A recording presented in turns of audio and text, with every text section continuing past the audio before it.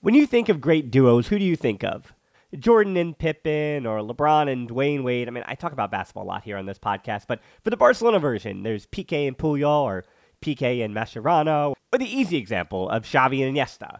And as you can hear from my voice, the perfect teammates aren't just professional athletes. It's cold season. I guess the flu and cold medicine, perfect teammates as well.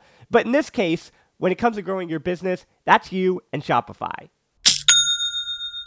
Shopify is a global commerce platform that helps you sell at every stage of your business. Shopify helps you turn browsers into buyers with the internet's best converting checkout, up to 36% better compared to other leading commerce platforms. To be honest, I've been doing this show long enough, and as I mentioned, it's cold and flu season. You hear it in my voice, especially during the holiday season. So whenever it comes to this business, anything that I can set up and kind of have working in the background that I know and can trust is just plugging along without my attention. Those are the things that I really value at this point. So when my brain is foggy and all I can do is manage to turn on the microphone, talk to the guest, or just talk to myself and get out a piece of content, everything else, having that all automated or working in the background, that's been important to keeping me sane. And that's the thing about something like Shopify.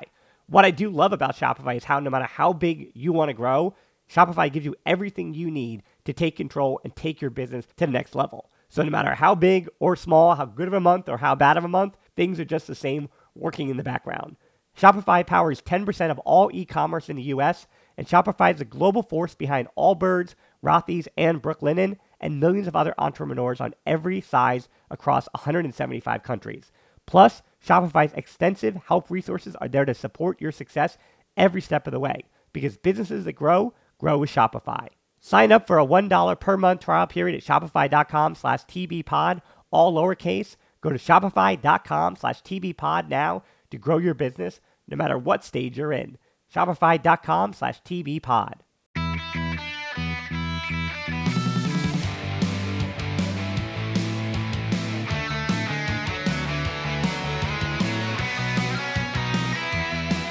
Welcome to episode 354 of the Barcelona podcast, brought to you by the Blue Wire Podcast Network. I'm Dan Hilton, and joining me is another man whose brain didn't somehow seep out of their ears during Barca Getafe, just barely. It's Emil Evanesian. How's it going, Emil? I'm well, Dan. How are you? You know, I'm okay, but I feel like you and I usually push that hour mark, but people might have noticed that it's a little bit shorter than that today. And I do usually start with the match, but Barca Getafe, I don't think deserve that. So instead, we're doing another Robert Lewandowski thing to start the show today. So here's what we do know about the Robert Lewandowski. And we've been warned that, I can't believe I'm saying this, but just like the Dembele, just like the Coutinho, just like every major signing for Barcelona, it's a quote unquote saga. So we've already been warned that this is going to be a week-long to month-long saga. And here's what we do know at the moment. The club have either already or will soon be, and all indications are that they soon will be, having a meeting with Bayern about the price, the asking price for Robert Lewandowski. They say, that being Bayern, that he's under contract for another year, but they also seem to emotionally support him in his endeavor to go elsewhere after his quote about trying something new was leaked, which I think clearly by Lewandowski's camp was that quote leaked. And his emotional goodbye to the Bayern fans as well does raise some eyebrows. And both of these do indicate that his camp does have some faith that they can find a way out for him. Because if there was an overwhelming chance that Bayern were going to hold on to him and to finish out his contract and then are willing to lose him for nothing, then why would he feel like he's getting to leave? Like, why would it be so emotional? You know, if there wasn't some kind of juncture coming, that's just my conspiracy there. And we have seen, though, I will add the caveat, we have seen some confusion, tears from Messi already. And just because Barca are a train wreck of a club doesn't mean other clubs can't also mishandle situations either and be a bit of an emotional train wreck for players. Oh, I totally agree. But I mean, I think, apologies, I'm struggling to come up with kind of specific examples, but I feel like that kind of thing doesn't happen at Bayern. Like, right, exactly. If a player, I mean, for better or worse, if there's a falling out at the club or, you know, not even a falling out, but just whatever, a conscious decoupling or however you want to say it, you know, I feel like they get that sorted out and the club knows the player is leaving. And so it doesn't turn into this, you know, like you said, a saga, like a long acrimonious, he said, and all of this conjecture and everything.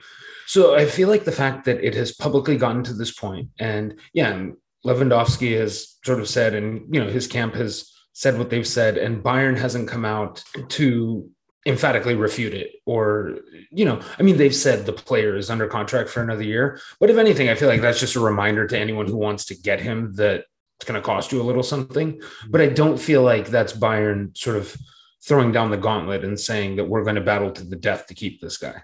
Right. Yeah. And I think the other confusion I have here is a lot of what big question reporters, or it's a big question that reporters even are debating, like different sources are saying different things. And that, again, what is the price? Like, right. What is Bayern willing to part with for Lewandowski? So, this is where the confusion lies about if this signing for Barcelona, from Barcelona's perspective, is even possible, because there is two parts of it. Can Barca afford the 25 to 40 million euros? And those are just the reported numbers. I've also seen 60. But again, I think that came from France, from L'Equipe. So everything that is coming from Catalonia and Spain seems to say 25 to 40. And that is the transfer fee that that Bayern are asking for. And Barca would also. And that honestly, that seems like kind of the number if you had to put one on it, because just between the age and the fact that he only has a year left on his contract, but for a player of that astounding quality, I think that tracks. Well, yeah, and then the calculation for Barca in regards to that transfer fee is, can they afford wages signing? Well, we're going to get there, but can they afford that transfer fee signing while also staying within financial fair play? Right. Because remember, financial fair play, and I do laugh at this a little bit, obviously, because it's not real for some clubs and it's real for other clubs and debatable, but can Barcelona make all their transfer signings and still fit within that parameters? Because that is based on total revenue.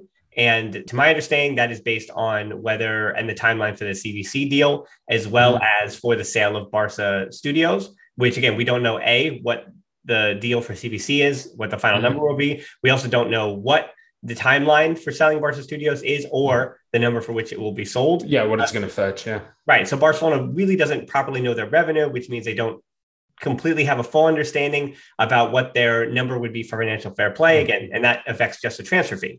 And now you mentioned the other part of it, and that is, can they get his signing, the wages of his signing, low enough to fit him within the salary limit that we've already discussed on previous shows that will affect every transfer coming this summer, which, again, is why one of those big questions is, why did Barca go so hard for Kessié instead of Kamara when it seemed like Kessié was the worst fit and Kamara was a better fit? Well, indications are that Kessié's number was way, way, way lower on wages than Kamara's. And Kamara has started. And the reason why you're not hearing Kamara connect to a lot of clubs is because his agent seems to be asking a pretty high number to start. And so the reason you're only hearing him linked to, I think, Chelsea and Atletico Madrid, because they're clubs that are saying, hey, this might be our guy. This might be the one. Well, not Chelsea. Chelsea's looking at everybody, but Atletico Madrid might be saying, this is our one big. This could be their flagship. Yeah, the flagship transfer for this. And it's a free transfer window. Yeah, right. Yeah. Or the new arrival. Yeah, like that's this year's splurge. Yeah. So those are the two factors in the numbers. And so before, Emil, you get to the merits of the deal, because I think there's a little bit of discussion, but I think you and I are on the same page about that. As far as the money aspect of it, there comes a part where it's not even, is he worth it? Because I think you and I both agree that the answer is yes. I think most fans agree that the answer is yes, but it's, can Barcelona even do this?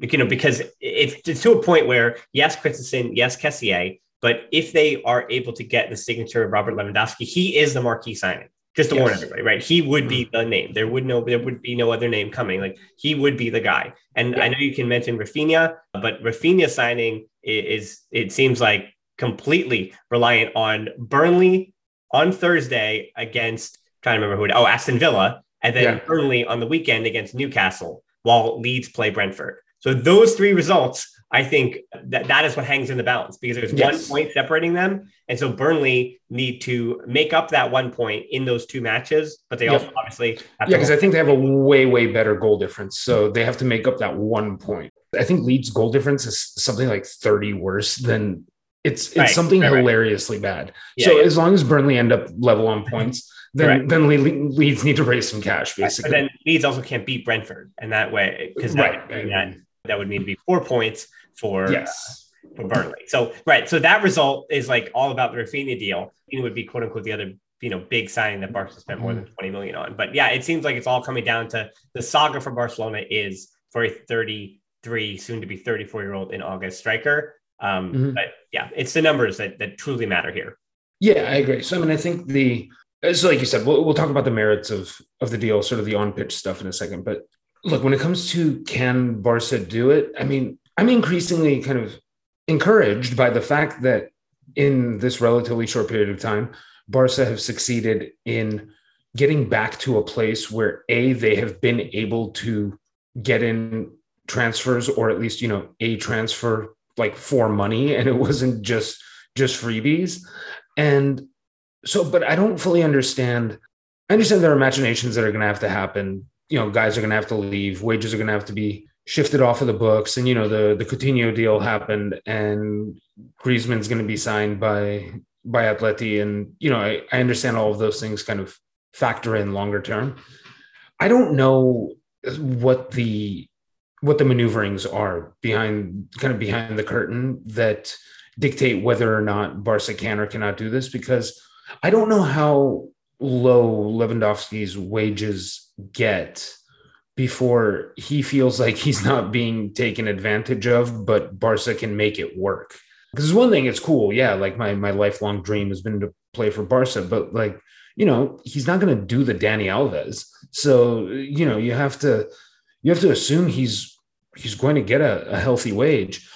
So, I mean, look, the fact that this thing has gone as far down the road, kind of, and I understand it's all rumor mill and conjecture at this point, but the fact that we're as far down this road as we are without a large contingent of, pundits and journalists and whatnot, just screaming from the mountaintops that you guys are crazy, this isn't even possible, leads me to believe that there is some roadmap to where this is possible. The only question that I have is, so I think, in a vacuum, I mean, not even in a vacuum, I think I would love to have Lewandowski, but I think the allocation of resources, in terms of wages and in transfers, where, and I know, they're working on bringing in Christensen and stuff like that, but the defense needs a little something. And at this point, the attack, I mean, I think you and I, the last time we spoke, we talked about how if everyone is healthy and available and, whoever can stick around does, it's already a crowded ecosystem there. And I don't imagine you bring in Lewandowski as a rotation striker. Like, I don't think he's cool with playing every other game or every third game. So, I mean, at what point are we to believe that Lewandowski is going to take a gargantuan wage cut and be happy being, one of this cavalcade of 8 attackers? So those are my questions, is what does this whole thing look like if it is pulled off? When you think of great duos, who do you think of? Jordan and Pippen, or LeBron and Dwayne Wade? I mean, I talk about basketball a lot here on this podcast, but for the Barcelona version, there's Piqué and Puyol, or Piqué and Mascherano, or the easy example of Xavi and Iniesta. And as you can hear from my voice, the perfect teammates aren't just professional athletes. It's cold season. I guess the flu and cold medicine, perfect teammates as well. But in this case, when it comes to growing your business, that's you and Shopify. Shopify is a global commerce platform that helps you sell at every stage of your business. Shopify helps you turn browsers into buyers with the internet's best converting checkout, up to 36% better compared to other leading commerce platforms. To be honest, I've been doing this show long enough, and as I mentioned, it's cold and flu season. You hear it in my voice, especially during the holiday season. So whenever it comes to this business, anything that I can set up and kind of have working in the background that I know and can trust is just plugging along without my attention. Those are the things that I really value at this point. So when my brain is foggy and all I can do is manage to turn on the microphone, talk to the guest, or just talk to myself and get out a piece of content, everything else, having that all automated or working in the background, that's been important to keeping me sane. And that's the thing about something like Shopify. What I do love about Shopify is how no matter how big you want to grow, Shopify gives you everything you need to take control and take your business to the next level. So no matter how big or small, how good of a month or how bad of a month, things are just the same working in the background. Shopify powers 10% of all e-commerce in the US, and Shopify is a global force behind Allbirds, Rothy's, and Brooklinen, and millions of other entrepreneurs on every size across 175 countries. Plus, Shopify's extensive help resources are there to support your success every step of the way, because businesses that grow with Shopify. Sign up for a $1 per month trial period at shopify.com/TBPod, all lowercase. Go to shopify.com/TBPod now to grow your business no matter what stage you're in. Shopify.com/TBPod. We're driven by the search for better. But when it comes to hiring, the best way to search for a candidate isn't to search at all. Don't search, match with Indeed. Indeed is your matching and hiring platform with over 350 million global monthly visitors, according to Indeed data, and a matching engine that helps you find quality candidates fast. Ditch the busy work. Use Indeed for scheduling, screening, and messaging so you can connect with candidates faster. Leveraging over 140 million qualifications and preferences every day, Indeed's matching engine is constantly learning from your preferences, so the more you use Indeed, the better it gets. Join more than 3.5 million businesses worldwide that use Indeed to hire great talent fast. And listeners of this show will get a $75 sponsored job credit to get your jobs more visibility at Indeed.com/Blue Wire. Just go to Indeed.com/Blue Wire right now and support our show by saying that you heard about Indeed on this podcast. That's Indeed.com/Blue Wire. Terms and conditions apply. Need to hire? You need Indeed. Well, I think, firstly, when it comes to what that transfer policy would be for the summer, I think people are kind of throwing around Lewandowski and Rafinha and Koulibaly actually, as well as and Kessié, and saying, oh, it's that fivesome, right? And are there any surprises as a Grimaldo? I would say start to pick your names, right? Like maybe 2 of 5. Not I think that's way more reasonable. Because and then Koulibaly is the one who I've said, while he is good enough, not even good enough, but certainly he comes in as an instant starter at center back, and the health of PK really matters there. But Barca also are going to have to put a lot of money into PK, and I think when it comes to center back position, Barcelona should go cheaper and they should go a bit younger if they were to do that. But I don't even think that this next season is the one where they're going to have the funds to do that. I think they're just going to have to trust Christensen to be the free transfer, the stopgap for that position for the next season. And what Lewandowski does for you, to answer your question, he's the instant starter. He's the instant forward. And I think I know it's a 3-year deal, and he'll be turning 37 when the deal ends that August. So it'll expire in June. He turns 37 that August. And looking at his numbers and the shape that he is in and the form that he is in and the amount of time he's on the field, 50 goals in 46 games, 34 and 35 games. Sports is a business and it gets a little cutthroat at times, but if that deal is available for Barcelona and they can afford it and they don't put themselves in jeopardy in the future, you make the deal, even at the expense of Aubameyang and Memphis. And it's crazy to say that Lewandowski is more of a future move than Aubameyang. Both guys over 30 and Aubameyang you're younger, but you do make that deal because Lewandowski so raises your ceiling that it's not even the commercial stuff. It's not, again, we always talk about the jersey. It's not about jersey sales or anything like that. It's not about tapping into the Polish market and the German speaking market. That's not what it's about. It's about when you win trophies. And I mean, I can tell you firsthand, I promise, when it comes to this pod, when it comes to the YouTube channel, when it comes to even the the Barcelona podcast store, right? When Barca is doing well, then people are just more excited. There is just more money changing hands. And that is how it works. And Lewandowski, if he were to sign immediately, even though Mbappe is going to Real Madrid, and that's pretty much confirmed as of today, that even that front three of Vinny Jr., Benzema, and Mbappe, sorry, Rodrigo, even though you're in the best form of your life. I know. But anyway, I'd love to take Rodrigo off their hands, like truly.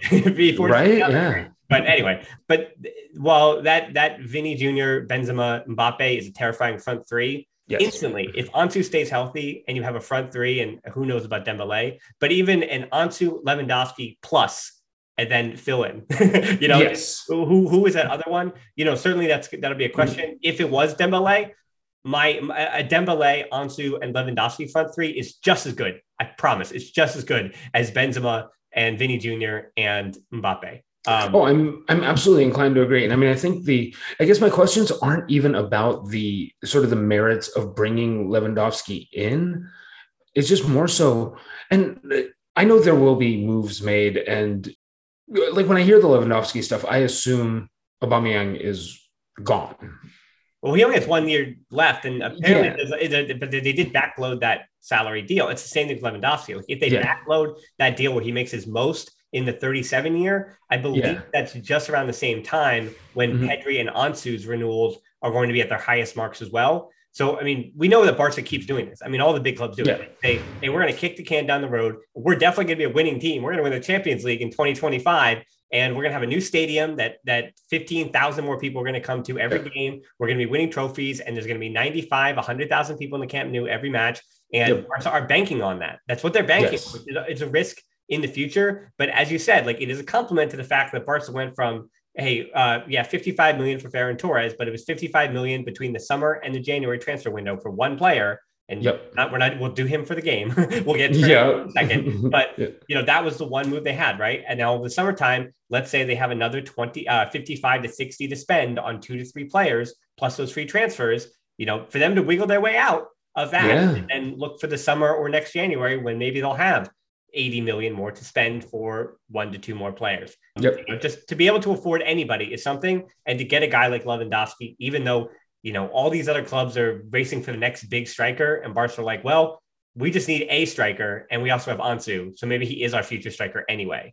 When it's also, I mean, he is a striker, but he is, even at 34, I mean, what is the lowest he ranks among strikers in club football in the world? I mean, he's top. That's what I mean. I was going to say top 3 at worst. It's him and Benzema right now, because you can say Erling Haaland, but Erling Haaland scored 21 goals in the Bundesliga, and Robert Lewandowski scored 34. So that's a whole Memphis to buy and American Aubameyang. No, exactly. Yeah. And I think like the thing with him, it's like you said, he's durable. He's always on the pitch. His form seems to never waver. Like he's just he's this rock of not just like ultra competence, but like this rock that is also just throws off greatness regularly. And so, so even if you sign him for 3 years, I wouldn't even actually be nervous about that. I mean, if anything, if any kind of age related decline started to come in, I mean, I suppose I'd worry about it maybe in year 3, but I'd have no apprehension about signing him for the 2 years, because like you said, he does raise your ceiling. And with the other talent that's on the roster now, I mean, you are now looking like, if not a threat to win the Champions League, you now look like a player in the Champions League. There's no more of this getting bounced in the group stage or, stuff like that. Like you should, habitually just be in the the last 8 at worst of the Champions League, barring any horrific draws. And like he does that for you. He's that kind of player. He's transformative in a way that a lot of ultra talented players just simply aren't. Like they're just very good as part of an ensemble. Yeah, and you're also banking on improvement with the guys that you do have under contract next few years. Remember, like the core is of Barcelona: Ansu, Pedri, Gavi when he renews, Araujo, Nico, Eric Garcia, I already said Ron Araujo, but that is your core. Am I missing somebody? And you said Ansu. I said Pedri. Yeah, I said Ansu, Pedri, Ferran Torres. He's 21. So it's like, that is your core. Like you have 2 forwards, Ansu and Ferran. You have Pedri, Nico, Gabi in your midfield. You have Araujo, you have Eric Garcia, and you have question marks in other places. Sure. And in theory, you have a few more years of Ter Stegen. So, but you do have a core, and you're adding him to that core, and you're putting a lot of weight, not even pressure, like for the numbers that those guys are going to be signed for, what they've already shown you, if they're able to stay healthy, which is something that the best of them, Ansu and Pedri, have not been able to do, and improve, which is something that Gabi at 17 is going to be expected to do, that Araujo is done and is going to continue to be expected to do. And then Eric Garcia the same, Ferran Torres the same. Like if those guys can all improve as you add Robert Lewandowski to that mix, again, like with that group, Barcelona can contend for the La Liga title with Real Madrid next season. Regardless of how scary their lineup is, even if they get Tchouaméni and add him to Camavinga and Fede Valverde. And again, they have Vinny Jr. and Rodrigo and Benzema. And of course, is their squad deeper? It will be, because Barcelona is still 21 through 25 next season are not going to be anything to celebrate. Like regardless, like you saw, and this is a good transition into the Barca Getafe match, that you saw when Barcelona have to go to the end of their bench, just what that looks like. Players that are not trusted by Xavi. And so Xavi is not going to be able to trust 1 through 25 next year, but is 1 through 18. If they can stay healthy, that group can win the Liga. And if you've won the Liga, if you've beaten Real Madrid, who's in the Champions League final, if you won the Liga, then you can also qualify for the Champions. I mean, then you also can contend for Champions League. We've said that a billion times. But all right, I mean, one more thing before we do Barca Getafe. The leaked audio recording at Valencia, like I don't know if Kool-Aid have followed this story. The leaked presidential audio recording from Valencia's president, especially about Carlos Soler, is gonzo. It is insane. Like it is wild. So, I mean, you want to say controversy, issues between president and boards and players, right? Like Messi, his interview that he did when he sat down, he said that Bartomeu, he didn't say Bartomeu is a clown. He never said him by name, right? Which is, again, a huge difference, a huge gap. But when he actually said there's no sporting project, the guy's a joke, like that was something that was like, oh my God, like there's definitely like a this guy who usually doesn't say much, like came out and like threw this haymaker. Yeah. Right. But still, that not say it doesn't pale in comparison because Messi is that level, right? Like Messi, Barcelona and something. It's just a step bigger than Valencia. But for Valencia's president to say, not only like if Carlos Soler forces his way out, like our most important, and I would say arguably the most beloved player at the moment. So if our most beloved player, if our guy decides that he wants to leave, I'm going to spend 100,000 euros to smear this guy in the press. Like instead of even taking his transfer fee, I'm going to triple that number and then try my best to character assassinate our most beloved player. And that is just wild. And so what does that mean for Barcelona fans? That if Frankie de Jong, if all that stuff is not just we talked about it in the show last week, if that's more fire than smoke, it's on. Then Soler might be available for like 12 million euros and just expect. And for Barca fans, like when you hear all that stuff about Carlos Soler, it has some awful financial dealings and tax evasion, and he's done things at night that you don't want to. I can't even imagine. Like, be prepared. I mean, if there's just someone like just out on this bloodthirsty vendetta, and just the pettiness is captured on tape. I mean, in a sense, I guess it's probably amazing. Like it's great that this was captured on tape. So, I mean, it works out great for Carlos Soler too, in that even if he did ever spend some, late nights out and, carousing and whatever, anything that comes out after all of this, we're all going to take with a grain of salt because we're like, no, this is just the rantings of a madman. So, I mean, it kind of works out well for him. And, if he does want to leave Valencia, I mean, he's got to be gone. This all but seals that deal, right? Yeah, but what other players even are going to want to stick around to this? I mean, Valencia. Away the last few seasons, like they're just a mess. I mean, that ownership needs to change, but it's really hard to take clubs off billionaires. But all right, speaking of mess, I don't think Barca Getafe 0-0 was a mess, actually. Like it was like the other times that Barcelona failed to get results or lost, we're talking about Cadiz again. Well, again, we're talking about Rayo Vallecano. We're talking about Eintracht Frankfurt. But it never felt like Barcelona were going to lose that match, but it also never felt like they were going to win. 4 total shots on targets between two teams is the mark of a match. It really did feel like one of those group stage World Cup matches where you're all excited for it, but then you realize that, it's two teams who just need a point and are not really showing up for this in the, what it was, the South African heat or the Brazilian heat, right? And they're like, hey, we just need a point. Everybody play nice. Nobody get yellows. Nobody gets reds. Let's figure this out. And for Barcelona, let's get that sweet, sweet Spanish Super Cup money. Yum, yum, yum. We'll head to Saudi Arabia. And for Getafe, you saw what it meant to them. They stayed up, so like. I think that's really it. It's like, well, Getafe were they weren't in the drop zone, but they needed to, they needed anything to just, I don't think they were going to go down anyway because there's enough But it was the math. It's about the math. Exactly. The math. Yeah. But I think they were just like, I think everyone was, we each need a point. Yeah. Like Barca are coming down from, so we've just clinched top 4. So that's good. So we have Champions League, that's the bird in the hand now. And so cool, we just need a point to secure a second. And Getafe is like, cool, we'll take the point too. It really did feel like just nobody get hurt. Like it's almost time to go on vacation. Like no one wants to go on vacation with a knee brace. Like, no one try to be a hero. Like, let's just like, it's 90 minutes, guys. Like, let's just stay the course and we'll all get home happy. And there's also that cognitive dissonance between, second place is something really truly to celebrate. Like, absolutely. And I keep saying, like, I know that the expectation. We did not see this coming in November. No, the standards and expectations for Barcelona are always to win trophies. Like that's always what it is. So people are going to say, unless you win trophies, it's a total and utter failure. But for Barca to be in ninth place, the way that they were at some point, yes, in October, November, when there was truly a question. Like I remember I went out to Colorado when I did the only, at this point, live show. By the way, next week's show is also quote unquote live. Just throwing that out there. It'll be a fun thing. But when I did that live show out in Colorado with patron Mike, like we were concerned. I mean, really, there was true concern that this team may not qualify for the Champions League next season. And if that is the case, then that puts Barcelona on their darkest path, right? That's like the Marvel comic. I kind of thought they weren't going to.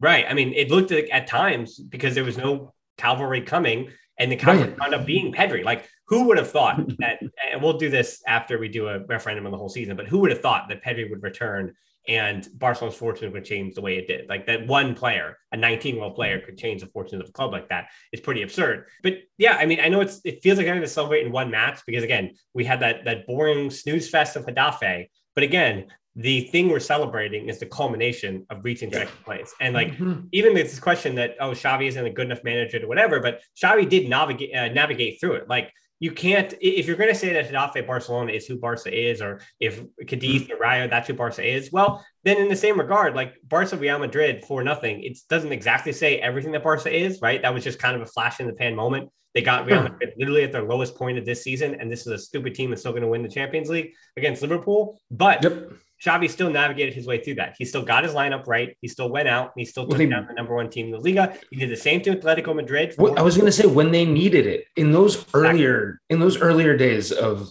Xavi's tenure. I mean, that Atletico match was looming so large because it was essentially if Barca are going to, this was back when we were like, if Barca is going to make a serious push at top four, they need something out of this game. And they came out and they thumped Atletico, at a time when they needed to.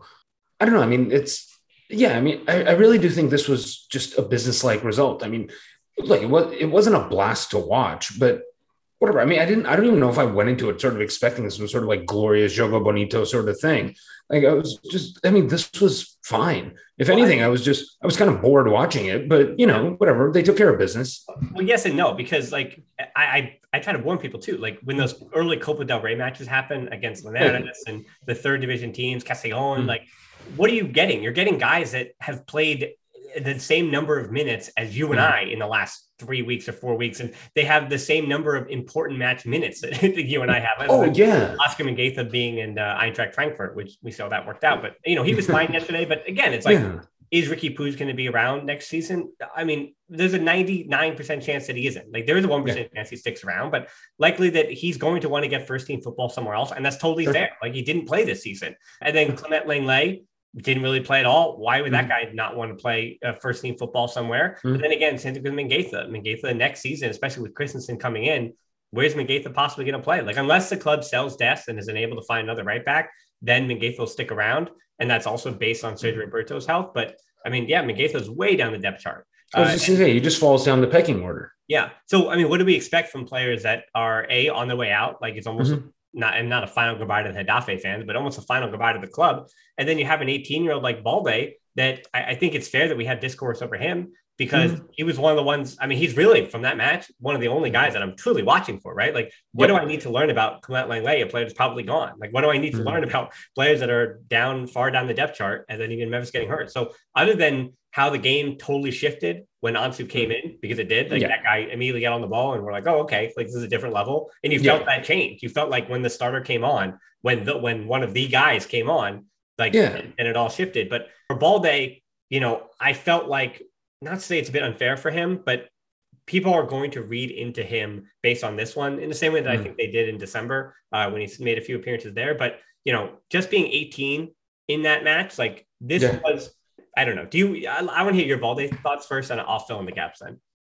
So, I mean, I think speaking more broadly, kind of as far as, like you were saying, what people will read into and what there is to take away from the showing.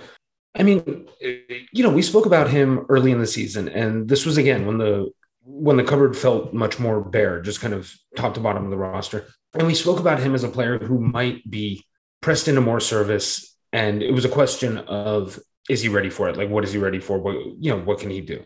It wasn't ultimately it wasn't needed. Like, sort of the all hands situation didn't get to such a point where, he had to do this whole, like the whole baptism by fire thing. I mean, it's got to be tough. We talk about the veterans, whether it's Lenglet or, Mingueza. And I know when I say veteran, but just, he's been around the block once or twice at least. And just the ability to just ready yourself to go into a match playing first 10 minutes at the top level when you haven't been asked to do that at all. And there hasn't even really been a threat of you being asked to do it very much at all. And on top of that, you know that this is a game where, okay, we need a result, but it's not going to be sort of super hot, like, action-packed game.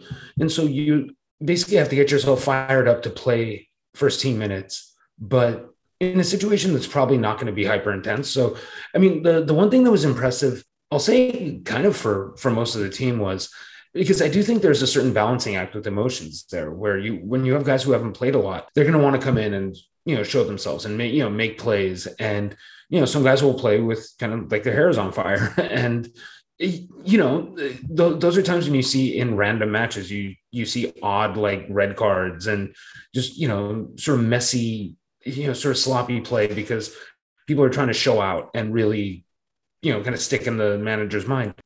I mean, honestly, it's in a strange way, the lack of incident in the game was a little bit of a credit to the players who haven't seen the pitch a lot lately, that no one sort of lost their mind trying to, have a star turn in that moment. Yeah. I mean, we were ringing the alarm bells because that back four of Mingueza, Clement, Lenglet, as well as Alves and Balde, right? You wouldn't expect that back four. If other back fours gave up goals in a league this season, that back four probably should have given up 2 or 3 goals. Right?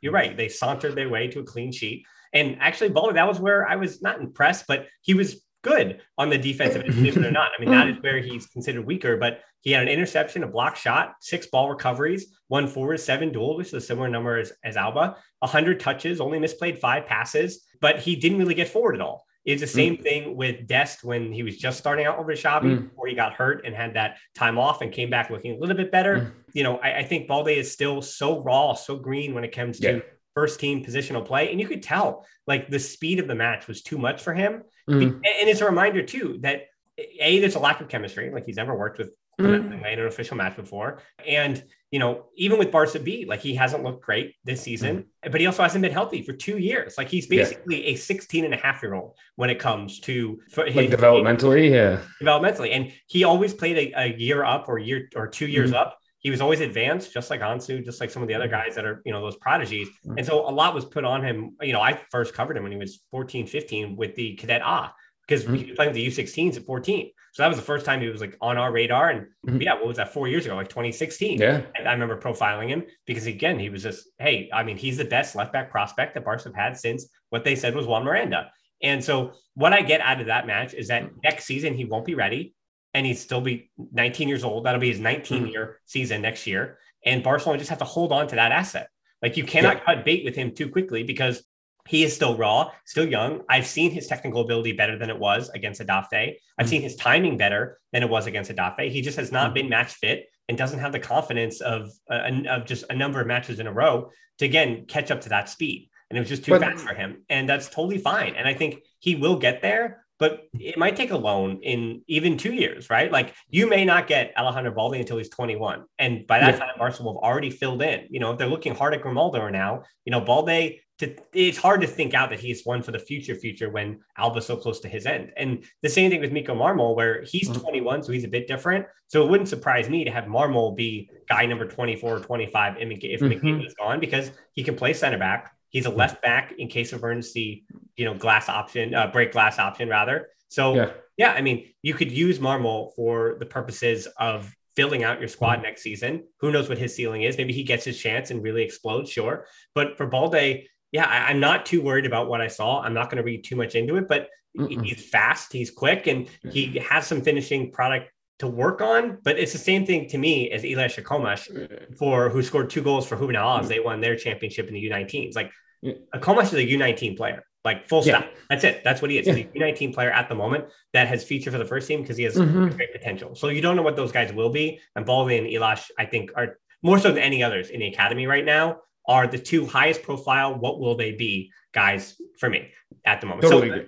So now the one thought that I had was, so you mentioned his not getting forward so much against Getafe. And I think like there's two things that you mentioned. One, there's the lack of just sort of match fitness. He's just been hurt so much over the last couple of years that even just sea legs and match fitness at any level have been a little bit elusive for him. But then there's also this, I mean, it's a jumping level. I know he's played at this level before, but not regularly and not with this particular collection of players. And then on top of that too, when you put all of that together, I mean, these are probably in the mind of the player are probably seen as, opportunities to impress. And that was kind of what I was thinking about was he probably, and you also mentioned it's kind of the defending is not a huge point of renown, but I think he, as much as anything, probably didn't want to make a defensive error. It's almost at the expense of getting forward and attacking. Yeah. Don't be the reason why we give up an embarrassing goal because I was out of position or, unable to get back. And, I just feel like it was, it was a sort of a cautious young player trying to play a responsible, cautious game and, not be the reason for anything going wrong. Yeah. And while Balde is the example and Marmol the same, I mean, Marmol only played 2 minutes, so not really going to speak anything other than that Xavi has rewarded him for playing well at Barca B all season long. That was it was very ceremonious getting his debut because he earned it. Now, the only one, as I said, like for everybody else, I kind of say, well, they're probably a squad player next season. And even Memphis and Aubameyang, again, they not say that they've taken their summer early, but they are Barca's leading goal scorers. They know what they were this season. And whether they're around next season, they probably will be, both of them in some kind of rotation role. I'm not going to go crazy about them. But Ferran Torres does concern me. I think he starts on the right wing, plays a little bit on the left wing, goes back to the right wing. And the hounds of war are howling. Emil, been howling for a few weeks now. And I want to, really draw the line here because 6 goals, 6 assists, and his performances since January have been just fine. For what he was, I know 55 million. That is what people keep attacking. If he was a free transfer, if he was 25, people would not be going crazy. People still try to go crazy about a free transfer of Eric Garcia, who's still developing and I think has been good this year. So that one I won't even fight. But because Ferran Torres had 2 disappointing games, we do have to reckon with this reality that, as you mentioned, like about Lewandowski, if it is Ansu and Lewandowski plus Dembele plus Rafinha, whatever, and Memphis and Aubameyang are still around, can Ferran Torres find himself in a spot where he is surplus and he was a 55 million euro surplus? Like, can he be a failed transfer within a year by next fall? Yeah, like 4. Right. I mean, we're only 4 months into this thing. Well, but that's what I'm saying. Like, can he become a Gareth Bale or Eden Hazard or a distress asset? Like, how quickly does that happen for a 21-year-old who Xavi has seemingly trusted game in and game out? Like, I think on the depth chart, Xavi will still put him because of his movement above Memphis, above Aubameyang. And he's one of those examples where if you ask him to be the guy because of his understanding of space and his ability just to play off of other players, like he's a continuation player more so than he is, or a player in rhythm, we'll say, more than an initiator and a dribbler and things like that. So I think because Memphis and Ferran both like to cut inside and Aubameyang, he can go outside, but generally he was trying to drop in. That was the game plan, to hold up play a bit from the midfield. Like, so that there was just too much congestion. It didn't really work, or they would be spread out and Ferran and Memphis, neither of them can can use the width of the field. And things got a bit too tight because Getafe were also playing tight. So if anything, Barcelona played right into their hands. And so Ferran and Memphis looked even worse in that regard. But yeah, I don't know. He looks a bit tired to me. And I feel like you and I are just going to be measured about it and say, like, let's just wait and see for next season what happens when, again, he's playing off of Lewandowski and playing off of Ansu. I think you're going to see a much better Ferran Torres. Like, there's no disrespect to Aubameyang and to Memphis Depay, but I just don't think we've seen Ferran Torres' best. And I don't think this is the player he is the last 2 matches. Like, and those who think that he is, then that's their opinion. I know that's the hate we're going to get as well. Like, people think that that's who he is the last 2 matches. Yeah. So I wholeheartedly agree. The last 2 matches are not the player that he is. And I feel like for several weeks, we've kind of talked about the thing that he does well. And, it's the one mark of a very good, but sometimes frustrating attacker is that, he struggles to put the ball in the net sometimes, and, or his mistakes are glaring, but the things that he does well, sometimes almost invite the mistakes. And by that, I mean, and this is something we've talked about, I think, multiple times before. He's so good at getting into positions. He sniffs out the ball, he sniffs out chances, and he is so frequently in the right place. And I don't know whether it's, whatever it is, whether it's nerves or technique or bad luck or whatever it is, there's just kind of a laundry list of seemingly, convertible or easy chances that he's missed. I mean, I remember the first time that, you said the Hounds of War are out. I mean, the first time that I heard really kind of, locals here nonplussed about his being around, and frequently just saying, 55 millones. And that was the whole thing. Yeah. Was it the first? Yeah. The first leg against Napoli in the Europa League. Because I remember, he scored a penalty in that game, but he had, I mean, if memory serves, at least 3 spectacular. Yeah, he could have put the tie away in that match. That was right. Yeah. Like this was a not for him. Is this another Dembele miss against Liverpool? Yeah, exactly. And so, look, I think, there's a version of him that puts those chances away, and we're delighting. I mean, he hasn't. So the frustration is running high. There's all these other attackers around. We're talking about bringing in more attacking players, which kind of, in the minds of fans, at least, I think further marginalizes him, because he's neither the shiny new toy anymore, nor is he someone who's come in and, won the hearts and minds of the fans. Right. So he finds himself in this weird place. I mean, I think he very much probably needs the summer too. It looks like he's, like you said, I think he's tired. Look, it's entirely possible that his confidence is shaken a little bit too, and just a little bit of quiet and distance, and just a chance to sort of train on his own and, just unwind and kind of unplug for a little bit, and also train with the team during the preseason will probably do him a world of good. And I think another thing, he's just 22, and he has had the weight. Well, there's that, yeah. He's had the weight of Man City jersey on him with the instruction of Pep Guardiola. He's had the weight of the Barca shirt on him with the instruction of Xavi.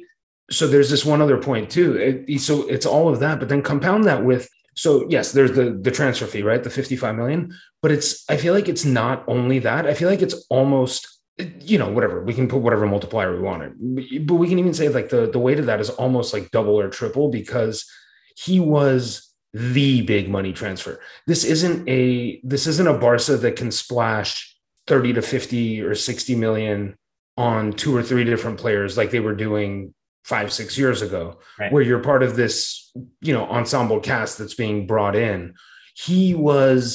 It's like we saved all our money. It's, Barcelona was like a kid who saved all their allowance, and like, this is your one big purchase that you get to make. And and the pressure that comes with that, especially for a fan base that's used to, that just lost Lionel Messi, and that's used to, a decade and a half of Messi with, Iniesta and Xavi, and, like this, just the who's who of just inner circle pantheon legends of the game. Yeah. And so you're the guy who gets the big price tag, and you come in and everyone's like, all right, cool, let's see what you can do. Like you bring us back. Well, he's given me some real, like, even Rakitic vibes. Mm-hmm. Like, I'm not saying he's even gonna. Let me put this out there, but Rakitic, like I said before, like, I think most players in Barca history, like, I've argued that easily Rakitic is a top 75 player all time, just based on the amount of appearances he made and the number of trophies he won and the importance he had in some of those trophy winning seasons.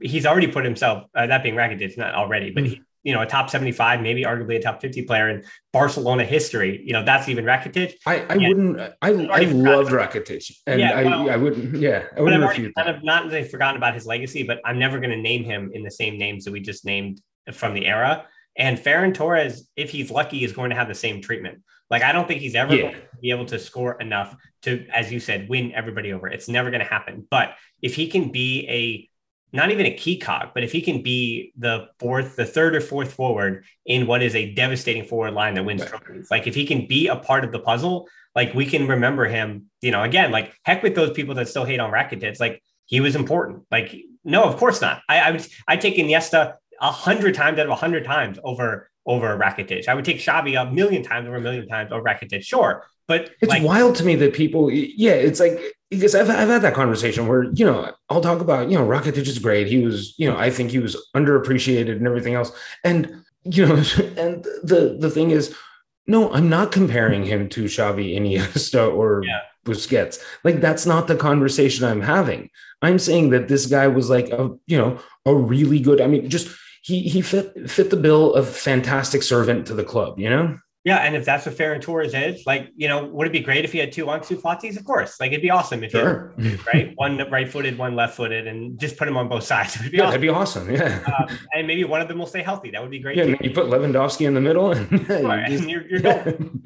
But unfortunately, like, you don't have that. You have a full squad that you're going to have to hope that Ferran Torres, does come along. So, yeah, I know that people, I saw the YouTube comments, like, in reaction to the match review. Most of it is just hating on, most of it's just saying that Xavi's not good enough of a manager, but those I usually throw out. And then the Ferran Torres stuff, that was hate on Ferran Torres. So, yeah, we'll have to see what happens over the summertime, even against Villarreal, win or lose. Like, not say it doesn't matter to me too much, but it's already kind of done and dusted, and what can we learn is going to be not too much. But unfortunately, we are still going to have to find some things to talk about on the second show this week. I have a new guest coming on, just to let everybody know. So it's going to be a bit more of what the season was to that person, and it'll be a fun little conversation there. But until then, make sure you follow Emil on social media. You can find him on Twitter down in the show notes. Click his name, give him a follow. We're on Twitter and Instagram too as well, at the Barcelona Pod, Hilton D13 for me, closed Facebook group, the Barcelona Podcast, Patreon, the Barcelona Podcast, YouTube, the Barcelona Podcast. You get the idea here. And then the Barcelona Podcast on Teespring is where our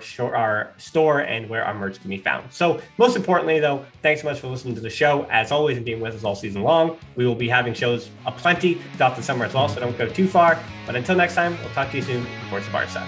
Forza Barca.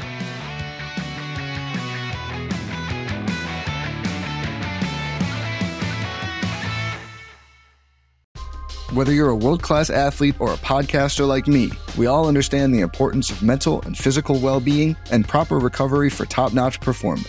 That's why I'm excited that Unified Healing is sponsoring this podcast. Unified Healing is a new and super innovative global network of wellness centers powered by Energy Enhancement System, or EE System. If you haven't heard of the EE System, you'll want to listen up. This technology promotes wellness, deep relaxation, purification, and rejuvenation.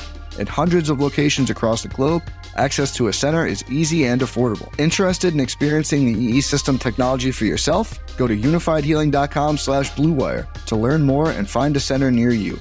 That's unifydhealing.com/bluewire. No material or testimonials on the Unified Healing website are intended to be viewed as medical advice or a substitute for professional medical advice, diagnosis, or treatment. Always seek the advice of your physician or other qualified healthcare provider with any questions you may have regarding a medical condition or treatment, and before undertaking a new healthcare regimen, including EE System.